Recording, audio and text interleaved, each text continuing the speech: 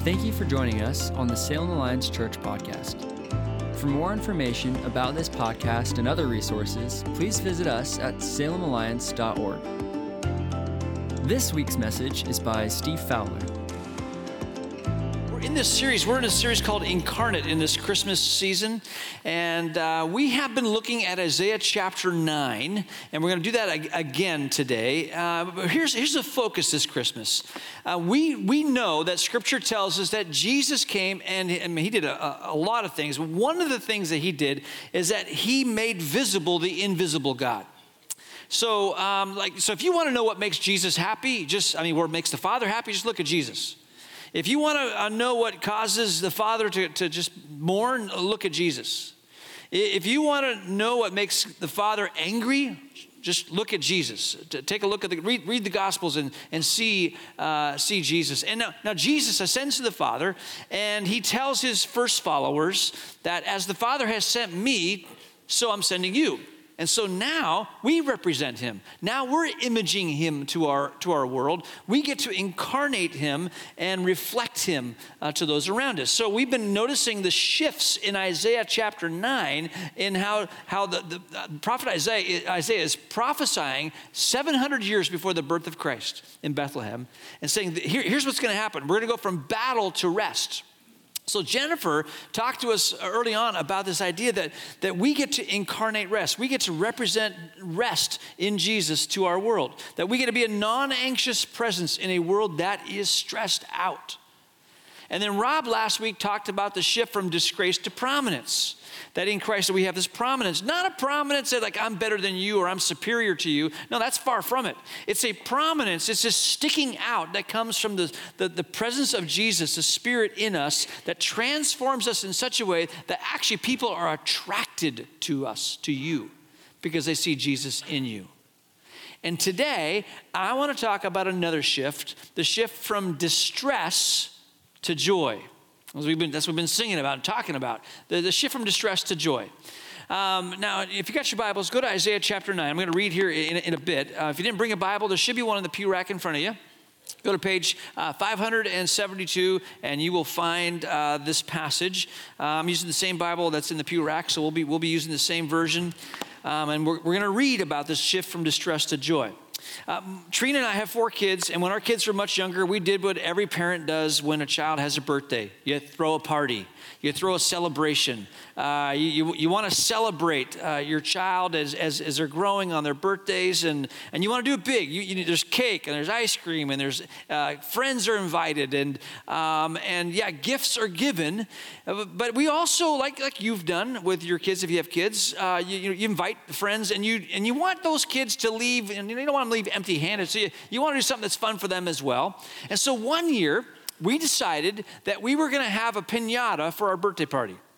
So we went out, we got the biggest piñata we could find. It was like a small horse, and we got as much candy as we could. We jammed that piñata with all kinds of candy, packed it tight. This thing was just loaded with candy, and we hung it in the backyard. And when you buy the piñata, it comes with a piñata stick. And so the kids they're enjoying the birthday party, and we tell them that, hey, we're going outside because we got a piñata. It's stuffed full of candy, not the cheap kind of candy, the good candy that's in there. And we got a lot in there. And so the kids, man, they're excited. They're anticipating this moment that they get all this candy is going to be theirs. And so they go out, and anticipation is running at all-time high. They got the piñata stick, and they're striking the piñata. And that piñata was so stacked full with candy that it was kind of like trying to beat a brick and get something out of a brick. It was like a thud, and it's hitting, and nothing is happening. In fact, the kids who were once excited, now the mood is shifting. Now there's a sense of this, I'm not so happy anymore. And now there's frustration that's starting to take root in these children. And one of the boys strikes the piñata so hard, the side of this brick-like piñata, that the stick snaps in half.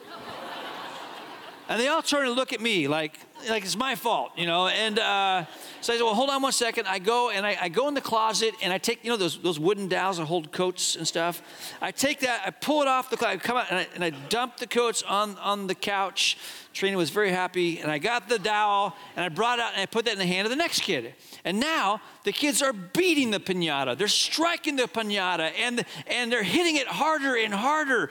And then the piñata gets hit so hard that it breaks loose from the rope or the string and it falls to the ground. Now, the frustration and the angst is now turning to, that's looking like anger now. Okay, it's starting, like this piñata stinks. You can see it's written on their face. I said, oh, hold on. Tie it back up, secure it tightly this time. I take the dowel, so I'll come back. I got something better. And I put the dowel back. I go in the garage and I get an aluminum baseball bat that my son used in Little League. And I gave it to the next kid. And he bludgeoned that little horse on a string. He beat it, and it was taking the beating, but then it was starting to weaken. And a couple pieces of candy fell. Have you seen like a storm on the horizon, dark clouds coming in? Maybe you're driving, you're walking, and the first raindrops hit the ground or they hit you. They're big raindrops. And you know that a gully washer is on the way, right? Those first two pieces of candy were like those first couple raindrops before the gully washer. And the kids who were frustrated and full of angst and giving me kind of the stink eye in this whole process, they're pressing in because they know it's about to happen. And the next blow causes an explosion from within this little piñata, and candy goes everywhere. And in a moment, kids are now, there's shouts of joy. They're on all fours. They're just gathering candy as quick as they can. Trina and I have hidden bags of candy. The kids heads are all down. We're just taking bags of candy and throwing it on them and making sure that no kid is going without any kind of candy in this whole birthday party. And they are thrilled beyond measure. They're so excited, so happy. And they went quickly from displeasure and frustration and angst, and now you have big joy. You have great joy. And sudden abundance delivers big joy. And just to prove my point, ushers, you ready? They've got candy for you. We got little mini candy canes, little pepper. And here's the thing: this is 11 o'clock. This is like, those of you who are seated in the back, you're in the best seats of the house tonight. You just fill those, you grab your hand, stick them in your pocket. I don't want to take candy canes home. These are yours, so take as much as you want, but make sure we got enough for everybody. Because the point I want to make here is sudden, you can throw it. Sudden abundance creates big joy. And this is what Isaiah is going to try and point to here in Isaiah chapter 9. Isaiah 9, and it's okay, you can crinkle the paper. I'm good with that, that's fine. And just take the little plastic with you when you go. Please don't get me in trouble with the maintenance guys. Isaiah chapter 9. I want to read a bit of this passage, and I want you to hear the shift from distress to joy. And I'm going to pick it up in chapter 8, like Rob mentioned last week, that really the backdrop here is chapter 8. It's referring to the people of Israel, God's people. You're God's people. Here it's talking about Israel. And in verse 21 of chapter 8, it says, they will go from one place to another, weary and hungry. And because they are hungry, they will rage and curse their king and their God. They will look up to heaven and down at the earth, and wherever they look, there will be trouble and anguish and dark despair. They will be thrown out into the darkness. Isaiah 9, verse 1, nevertheless, that time of darkness and despair will not go on forever. The land of Zebulun and Naphtali will be humbled, but there will be a time in the future when Galilee of the Gentiles, which lies along the road that runs between the Jordan and the sea, will be filled with glory. The people who walk in darkness will see a great light. For those who live in a land of deep darkness, a light will shine. You will enlarge the nation of Israel, and its people will rejoice. They will rejoice before you as people rejoice at the harvest. And like warriors dividing the plunder. For you will break the yoke of their slavery and lift the heavy burden from their shoulders. You will break the oppressor's rod, just as you did when you destroyed the army of Midian. The boots of the warrior and the uniforms bloodstained by war will all be burned. They will be fuel for the fire. For a child is born to us, a son is given to us.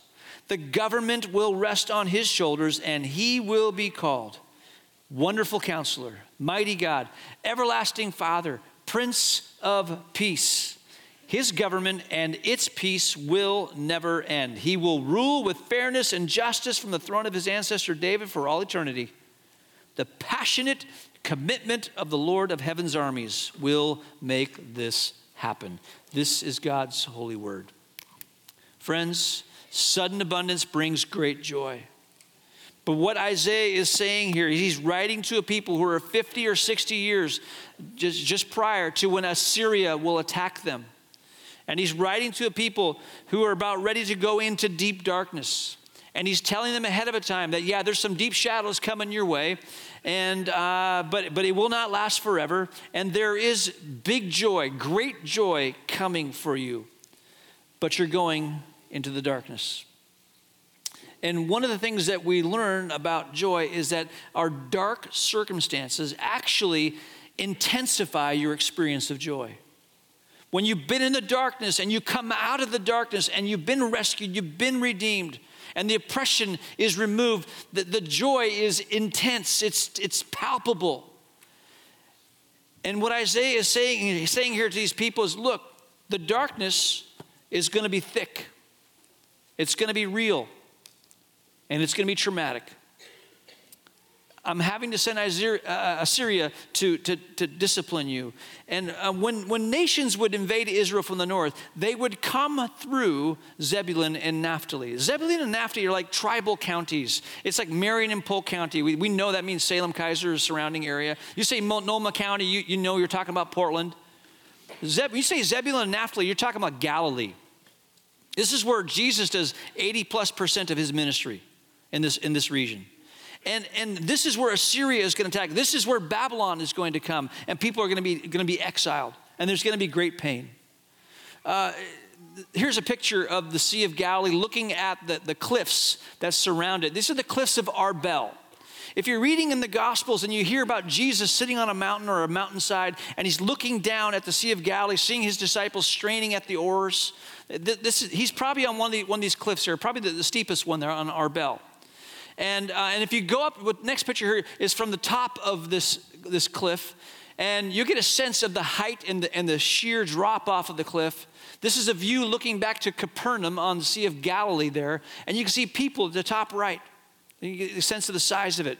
On the side of the cliff, there's caves that are dug in there, and that's for a reason. But when Shalmaneser of Assyria comes and he attacks from the north, he commits incredible atrocities in this area.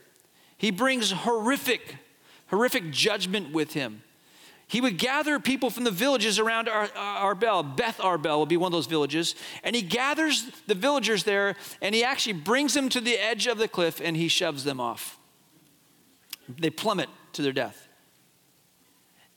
Hosea references this in Hosea chapter 10. He says, the roar of battle will rise against your people so that all your fortresses will be devastated. As Shalman, another name for Shalmaneser, as Shalman devastated Beth Arbel on the day of battle when mothers were dashed to the ground with their children. Friends, Naphtali and Zebulun experienced great darkness. This region of Israel went through dark pain and sadness. And it was painful, and it was traumatic. I gathered as many translations as I could to just sort of collect all the English words that describe this darkness. Listen to them. Darkness and despair, burdened, oppressed, injustice, heaviness, hopeless, gloom, humbled, troubled, abused, treated with cruelty, and cursed. Those are the words that describe the reality of those people who lived in that area when they were attacked. And friends, the darkness did not end at Zebulun and Naphtali. The darkness still takes place, and those words, maybe one, maybe two, maybe more, are words that you might describe a season you've gone through in life. Or maybe one or two of them describe what your life looks like and feels like today. Put those words up on the screen again, just so you can see them. Darkness, despair, burdened, oppressed, injustice, heaviness, hopeless, gloom, humbled, troubled, abused, treated with cruelty, cursed. You ever been there? I'm just curious. How many of you in the room would say at least one of those words describe my circumstances today? Would you raise your hand? Just keep your hand up. You're here right now. Okay, look around. Okay, up on the balcony. Friends, the darkness is real. It's trembling. It burdens us, crushes us. And I think it would be good just to stop for a moment and just acknowledge that is often our reality. I want to pray for those who raise their hands. Let's pray.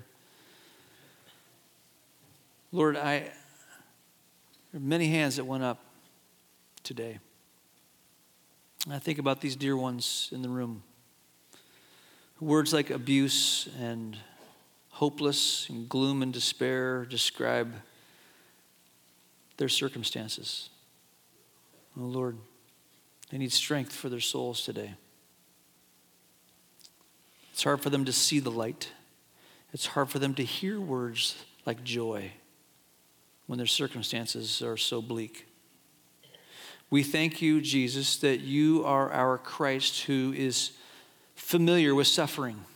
You know what it's like to be in the darkness. You know what it's like to be treated with cruelty. You know despair. And one of the ways, Lord, for those of us who raised our hands, one of the ways that we can incarnate you in this season is just to walk in the power and the presence of Jesus, even as we suffer, knowing that the darkness will not last, but that the darkness still chokes out our breath. We do ask that you would rescue. We do ask that you would redeem. We do ask that you would intervene. But as we wait for our deliverance, we ask that you would sustain our spirits and provide hope in the dark places. We pray this in your name. Amen. Isaiah notes the shift from distress to joy, and he's going to make that shift, and he's going to do it by first acknowledging the reality of the distress. Now, here's the dark circumstances intensify our experience of joy, but if you ever found yourself in a long tunnel and you can't see the light, one of the most irritating things that someone can say to you is like, well, look at the bright side. I mean, look, see this. And the problem is that when you're in the dark, you can't see anything but your pain. And as we're in our pain, this is one of the things that makes it even tougher is that it's hard for us to receive any words of hope. It's very difficult for that. And Isaiah, what he reveals to us is that yes, God's sudden abundance, it provides great joy, but God delivers this great joy, and he does it in small ways, which means it is hard to see. It is difficult to see. And what Isaiah is going to do is he's going to show us, he's going to drive this point home. He's going to give us 3 pictures to help us see how small becomes big.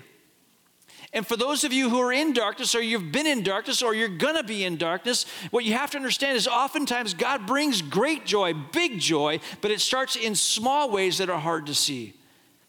So he gives us 3 pictures. The first picture we'll see in chapter 9, verse 3. They will rejoice before you. The joy is coming. The darkness will not last. They will rejoice before you as people rejoice at the harvest. Here's picture number 1. It's harvest. And if you're going to get harvest, what you need to understand is that you start very small. You start with a seed.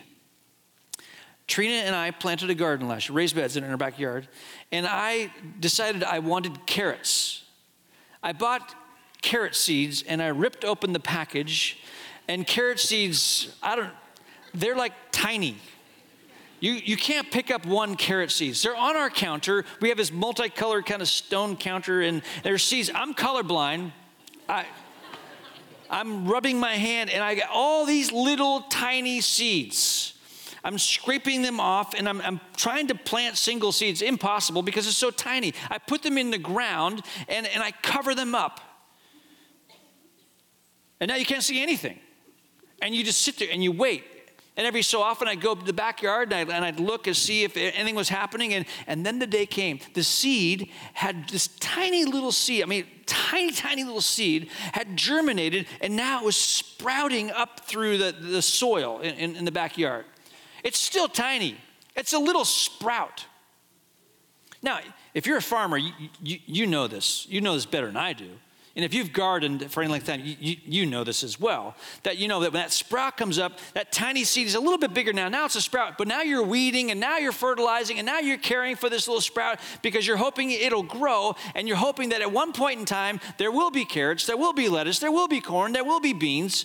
And so you care for it. And harvest that Isaiah is referring to, harvest, friends, does not happen for 5 or 6 months. It comes suddenly. It starts tiny with a seed, but eventually what happens, farmers will tell you this, that when harvest comes, it's on, and it's on typically in a short window, 4 to 6 weeks. And so you're out there all the time. You're out there, you're harvesting grass seed, you're harvesting corn, you're harvesting beans, you're getting it all, because if you don't get it, it goes bad. And so harvest comes suddenly, but it starts small. It starts small, it seems insignificant, but at one point in time, especially in an agricultural society, what it will do is produce festival joy. Agricultural societies, they would have parties and celebrations when the harvest comes in. It is a community collective party and celebration. Isaiah is telling us, look, friends, there's a small seed, and it will cause, joy will break through, the darkness will not last, and it will produce festival-like joy. But he doesn't stop there. He gives a second picture. Verses 3 and 4, he says this, they will rejoice. Joy is coming. They will rejoice before you as you did when you destroyed the army of Midian. Now, for some of you in the room, it's like Midian, I have no idea what he's talking about there. I'm sure it's good, and talking about joy. But what's Midian? Well, some of you do know that this is a reference to a battle that's fought in Judges chapter 6. It's a bit of a lengthy story, but it begins, it said the Midianites are described as a people who cannot be counted. There's so many of them, and they're oppressing Israel, and they're actually stealing Israel's harvest. And the people have been crying out like, God, you got to save us. This is horrible. And God shows up, sends an angel to a guy named Gideon. Gideon describes himself as a nobody. He's insignificant. And he also says, I'm the weakest person in my family, and I also belong to the weakest clan of my tribe. And we're all nobodies. And God comes to him and says, Gideon, you mighty warrior. And Gideon's, he's like some of you in the darkness, and God comes to you and say, yeah, I got great joy for you. And like, don't talk about joy. I can't get a job. We can't have a baby. I can't afford to pay the bills. My marriage is falling apart. And Gideon responds like any one of us would respond when someone tries to say, look at the bright side. Here's what he says. Sir, if the Lord is with us, why has all this happened to us? And where are all the miracles our ancestors told us about? Didn't they say the Lord brought us up out of Egypt? But now the Lord has abandoned us and handed us over to the Midianites. Can you hear your voice in that? Well, maybe not. I can hear my voice in that. Okay, so great. Look at the bright side. So if God is going to do it, so why is this happening? Why is God doing nothing? What is going on here if what you're saying is true? And I love the story because Gideon asked the question and the angel doesn't even answer it. He just goes right to there's joy coming. There's deliverance coming. And I'm going to use you, you nobody, the person who feels small. from the smallest clan that you think can have no impact. And if you haven't read the story in Judges 6, I would encourage you to go read that story. Spoiler alert, here's how it ends. This massive army from Midian that can't be counted is defeated by Gideon with his army of 300 soldiers. Do you hear what God is saying? What he's saying is something as tiny as a seed, when put in the ground, that appears to be doing nothing, and it sprouts, it doesn't look like much, it actually produces festival-like joy. And then God will use someone who feels completely insignificant and completely useless from a clan that has no kind of honor, and he will produce out of that ticker tape parade-like joy. Festival, you know what? Farming is hard work, but it produces festival-like joy. Battle, if you're a veteran or you know someone who's a veteran, you know that battle is hard work. But when the battle is won, it's ticker tape parade time. And that's a collective communal joy and celebration. But that's just two pictures, because Isaiah is going to give us one more picture. It's in verse 6.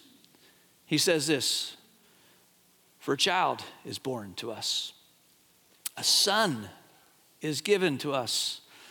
The government will rest on his shoulders, and his name will be called Wonderful Counselor, Mighty God, Everlasting Father, Prince of Peace." Seeds are tiny. Farming is hard work, but it produces festival-like joy. Small warriors from nobody clans go to battle against an army that cannot be counted. And when that victory happens, it produces ticker tape parade-like joy. And can I tell you that when a woman is pregnant and she carries that child for 9 months, I've witnessed this 4 times in my family. Trina being pregnant, carrying the child for 9 months. It's hard work. It's uncomfortable. It's irritating at times. I'm just a witness. And then labor kicks in. And the uncomfortableness, the difficulty shifts into pain. And there are groans and there are moans. And smart husbands stay out of striking distance. And your wife will say things that you will never ever hear her say again. Because it's difficult and it's hard and it's suffering. But when that child is put into her arms, it was all worth it. A deep, sustaining joy settles in on mom. And that child, that son, that daughter will always be a daughter, a son who is loved. I remember going into our kids' bedrooms and just watching them sleep and soaking it all up. Mostly because they were sleeping, but there's something beautiful. Something beautiful. A quiet joy. Do you see what Isaiah is trying to get us to understand? That there's going to be a shift. We're going to go from distress to joy. The darkness is real. Please do not demean the darkness. Please do not tell us it doesn't hurt. It does hurt. And the waiting is intense, and it can be long. It's 700 years, friends, before Bethlehem, before a manger, before angels. It's intense suffering, but Isaiah is saying it will not last.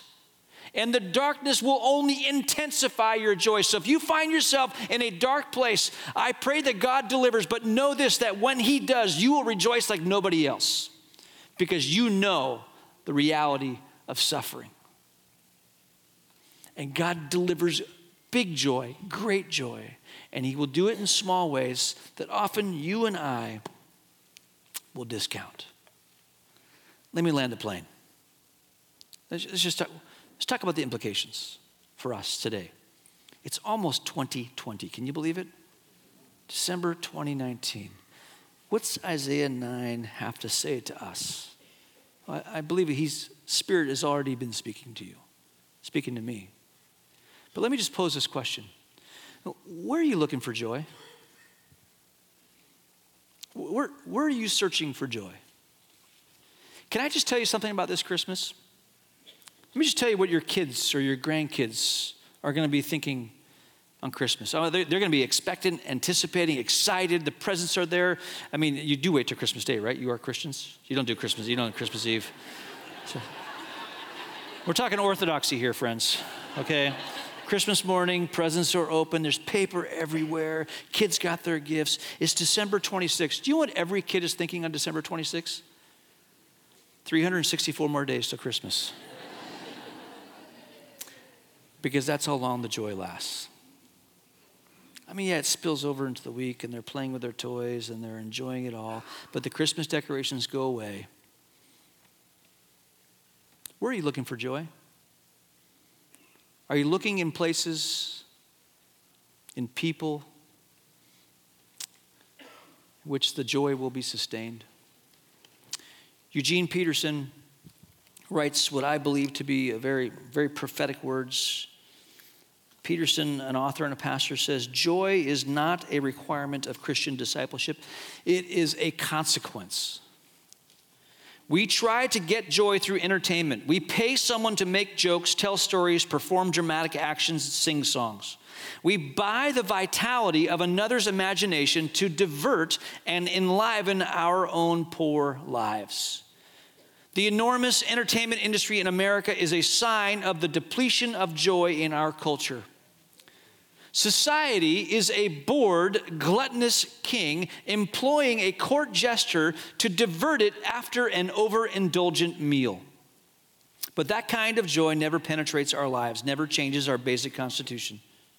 The effects are extremely temporary, a few quiet minutes, a few hours, a few days at most. When we run out of money, the joy trickles away. We cannot make ourselves joyful. Joy cannot be commanded, purchased, or arranged. Friends, where are you looking for joy? There's a baby. His name is Wonderful Counselor, Mighty God, Everlasting Father, Prince of Peace. Wonderful Counselor. What that name means is that he has the wisdom that will cause people to marvel. He's got wisdom that will cause. Do you remember the stories of Jesus where he's answering a trick question? They're trying to trap him. He gives the answer and people go, what, amazing. And he teaches in ways that no one, what authority. He's Wonderful Counselor. He has the wisdom that causes people to marvel. He's Mighty God because he has the power to execute his wise plan. Oh, people can come up with plans. They can come up with strategies. But this leader, this king to be is Mighty God, meaning he's got the resources to execute his plan. And he's Everlasting Father. People don't know a leader like this. You see, leaders and kings, they always rule at the expense of the people. They tax, they overtax, they abuse the people. Not this king. This king will not rule at the expense of the people. He will actually lay down his life for his people. He's a good dad, and he's the Prince of Peace. He will come into the land of deep darkness, those living in the shadow of darkness, the ones who are broken, and he will deliver to them healing and wholeness. This is the peace that's embedded in our vision statement, that our city will be a city at peace with God. And Jesus is the Prince of Peace. He will cause lives to flourish. He has the wisdom to do it. He's got the resources to do it. He will never do it at the expense of you and I and us. And he does it to make us whole. Friends, where are you looking for your joy? There's a Savior born in Bethlehem who's come to offer you great joy. Second thing I'd say to us, then I'll wrap up. Be an active participant in sharing the best news ever, because sudden abundance produces great joy. There are people living in the land of darkness. You know who they are. Some of you are in that place, but you have hope. There are some in the darkness who don't know where to turn. You see, Laurel was up here giving announcements, and she talked about, Barnabas groups. So you could be an active participant in reaching the neighborhoods and the nations by being part of a Barnabas group. You could adopt a missionary. You could be praying for missionaries, caring for missionaries. You could own a missionary family and support them. That's being an active participant in the mission that Christ has given to us. You could be praying. You could be giving. Because this is the best news ever. This is the news that dispels the darkness. Let me wrap up. I want to show you a video, but before, let me just set it up. Because I want you to see the sudden abundance. When you get it, I want you to see the joy that it produces. A guy named Mark and his wife, this is 1970s, feel a call to missions. They apply to a missions board, they're turned down. They're told they're too old and they don't have the ability to learn a language. They still sense the call, so they go to another mission board. And they go to that board, and the board that tells them, yep, you're older than most people who apply, but we'll take you, we'll train you. And Mark and his wife are accepted, and they're sent to Papua New Guinea. Now, if you don't know where Papua New Guinea is, it's north of Australia. And it's a difficult terrain. It's in the 70s, tribal people who don't have any of the modern conveniences that people enjoyed even in the 1970s. And they go there, and they begin taking the best news ever to people who have never heard. And they begin by telling the story from the beginning. In Genesis, they talk about creation. They talk about Abraham and Isaac and Jacob. And they talk about David. And they spend 5.5 months simply telling the story of God.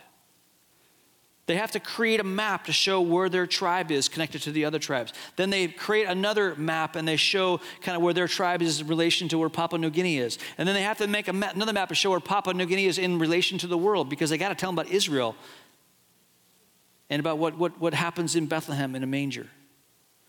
After 5.5 months of sharing the story, they finally get to the point where they're telling the good news of the gospel, and they're telling this news about a Christ who could forgive your sin and dispel your darkness. These are a people who are living in darkness. They know the reality of darkness. They know the oppression of evil spirits. Some of them have even seen evil spirits. And they're trying to appease them, and they're trying to keep them off by offering sacrifices. And yet the darkness is so very tangible. But then the moment comes in this video where people they're hearing the gospel for the first time. What you're going to see is, as the video begins, you're going to see a man who's standing, and it's starting to sink in for him, and then it begins to spread. And I want you to see sudden abundance that produces great joy. Watch this with me.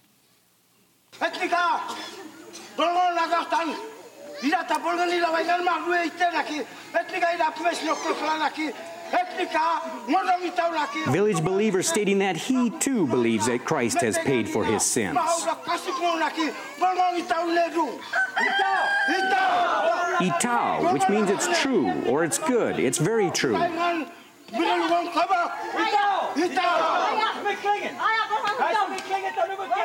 Village grandma rejoicing that he believes. So does she.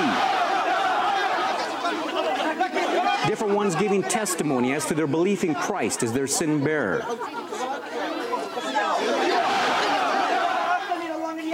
Mark saying that if they really are believing, then God's word says that their sin is forgiven. Itao, it's good, it's true.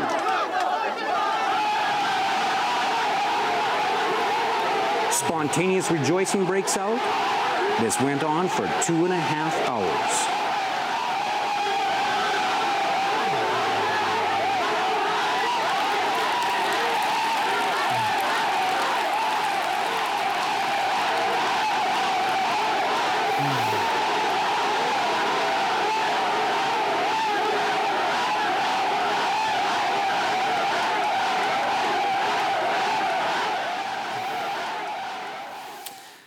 Friends, when you've been living in darkness and you hear that kind of news, it's great joy. They get it. Do you? Do you get what Christ has done for you? A child was born in a manger so that you could have life, and life to the full. Distress to joy.